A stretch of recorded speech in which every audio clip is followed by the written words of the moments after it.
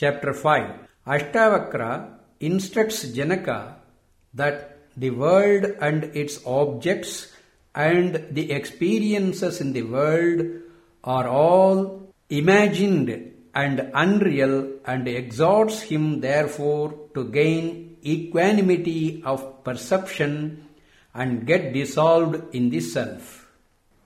Ashtavakra said, "You have no association with anything whatsoever. Therefore, pure as you are, what do you need to renounce? Destroy the identification with the body-mind complex and enter into dissolution. The universe arises out of you like bubbles from the sea. Thus, knowing the self to be one, enter into dissolution. The universe, manifested like the snake in the rope, is unreal, even though it is present to the senses. It does not exist in you who are pure. Thus enter into dissolution.